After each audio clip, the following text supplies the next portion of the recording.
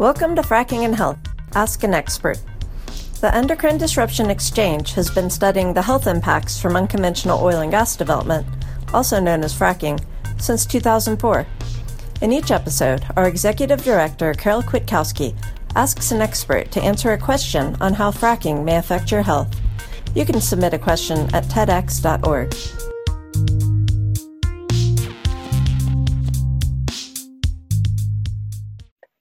Welcome to episode 17, where we ask, how does fracking wastewater threaten our health and the environment?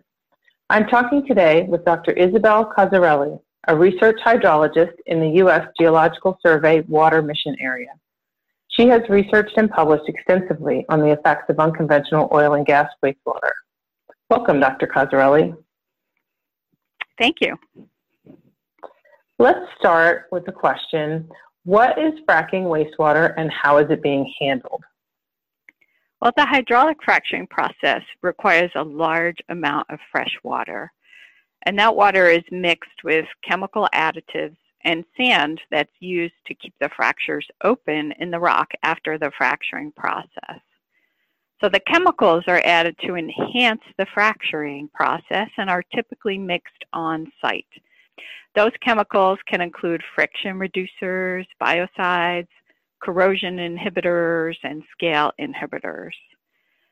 So there's a difference in terminology between flowback and produced water. After the fracturing process fluids return to the surface, these fluids contain added chemicals as well as constituents from the formation itself. Those can include hydrocarbons, salts, radioactive elements such as radium, and elements like arsenic and mercury. Initially, the fluids that are returned to the surface come back at a high rate. And in the industry, this early stage of fluid return is often called flowback and can last from several days to weeks. The composition of the flowback water looks a lot like the water that was injected. Produced water refers to any water coming from a hydrocarbon-producing well during the lifetime of the well. Produced water is therefore a mixture of the added chemicals and constituents from the formation, and it changes composition over time. After long periods of time, it looks more and more like formation water, although chemical additives can still be detected for months to a year afterwards. It's important to note that produced water composition can vary greatly depending on the source rock. Oil and gas wastewater can include both flowback and produced water, as well as chemicals used at the well site. Those chemicals might be used to enhance production at the well and can change over time. How much of this wastewater is coming to the surface? In general, about half of the water produced during the lifetime of an oil and gas well occurs in the first 6 months after completion.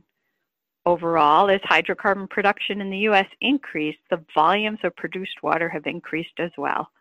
For example, in Pennsylvania, between 2006 and 2012, produced water increased from about 6.6 million barrels to 24.4 million barrels each year. And the amount of water used for each well has been increasing over time as the industry has evolved. Just looking at a per well basis, the volume of produced water generated in the first year of production has increased over 500% in the last several years. And where does it go when it leaves the wellhead? So typically, water produced at the wellhead first goes to a separator. The separators are periodically emptied, often into storage tanks on site. In some cases, operators still use surface impoundments to temporarily store wastewater on site before it's disposed of. Most wastewater from oil and gas production is disposed of by deep well injection. It can be transported there by truck or pipeline. In other cases, it's transported to wastewater treatment facilities before it's discharged to surface water. Oversight of the management of wastewater is the responsibility of state and local governments.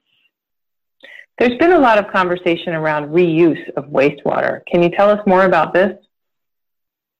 Many drilling operators are reusing or recycling some portion of this wastewater for fracturing new wells.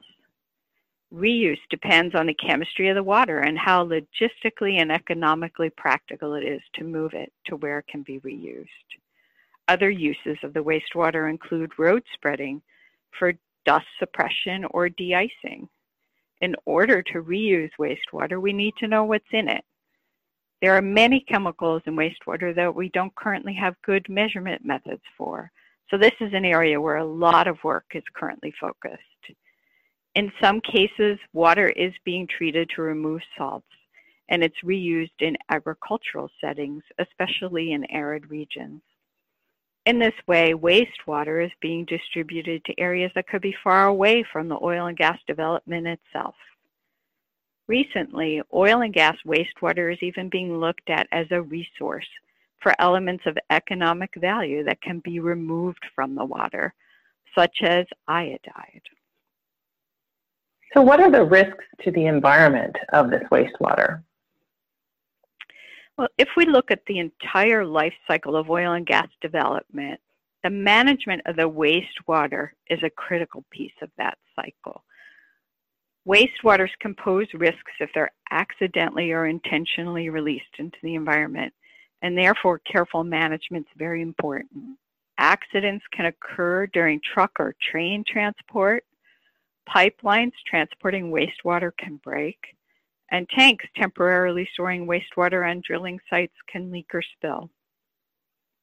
Pipelines carrying large volumes of wastewater can break, and when they do, millions of gallons of wastewater can be released in a short amount of time. At disposal facilities such as deep well injection sites, improper handling and storing of wastewater can lead to releases that can contaminate soil and surface waters. There are cases of intentional releases as well, due to the economic benefits to the individuals of illegal dumping compared to proper controlled disposal. So through these routes, how could people be exposed to the chemicals in the wastewater? Well, exposure from chemicals in the oil and gas wastewater can be through exposure to either water, air, or soil that's been affected by a wastewater release. Potential exposures to affected waters could be through drinking surface or groundwater that's been contaminated, or from recreational use of these waters, such as fishing or swimming. Exposure to affected soils could be through direct handling of the soil or through the food chain, as organisms living in the soil may accumulate some of the released constituents. It's important to understand that constituents in the wastewater partition into air, water, or soil, depending on their chemical properties. For example, radium will typically partition into the soil, so exposure to affected sediments or reuse of waters containing radium on roads and for farming could be an exposure concern. Other constituents of wastewater are volatile, such as hydrocarbons, and exposure could be through breathing air close to drilling operations on site or during transport of the wastes. This could be an exposure pathway of most concern for those whose occupations put them in frequent contact with wastewaters. So what health impacts are associated with exposure to wastewater chemicals?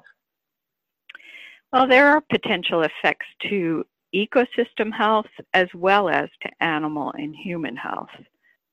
There are numerous studies on individual chemicals in oil and gas wastewater that show potential to cause reproductive, developmental, and chronic oral toxicity.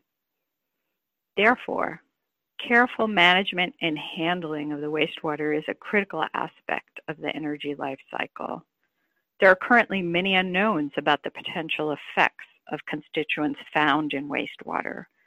For most chemicals found in wastewater, we currently lack toxicity data.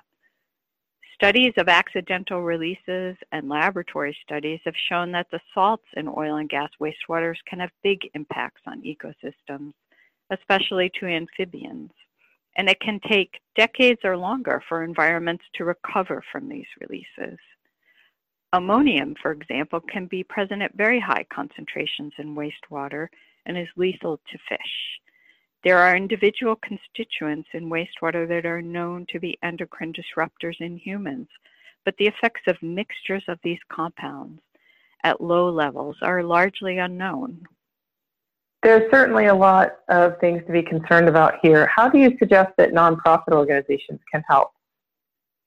Well, one way that NGOs can help is by connecting with communities to share scientific information that the communities want and need. Scientists don't always have those connections and are sometimes not the best communicators. In addition, NGOs can bring these different communities together. They can bring industry, scientists from academia and elsewhere, regulators, and the public together at the table to discuss current problems and strategies for addressing them. NGOs can also push for additional studies where they're needed to safeguard human health and point out where current management practices or regulations might be falling short. For example, different regulations cover the various aspects of oil and gas development and the handling of the wastewater, and understanding who's accountable for the wastewater management isn't always clear. Looking at energy development more holistically may help the conversation. I think NGOs can also help us move towards common definitions for confusing terms. They can help us all speak a common language when talking about these kinds of issues. I appreciate your insights, and thank you very much for being on our podcast. Oh, you're very welcome. It was my pleasure. TEDx is a nonprofit research institute funded by grants from private foundations and by donations from individuals like you who care about our health and the environment. If you enjoy our podcast, please consider making a tax-deductible gift to TEDx so we can continue bringing you the most up-to-date scientific information on the impacts of fracking on your health. Please visit our website at TEDx.org for more information on what we do, to submit a question for an expert, or to make a donation. And don't forget to follow us on Facebook and Twitter. Thanks for listening.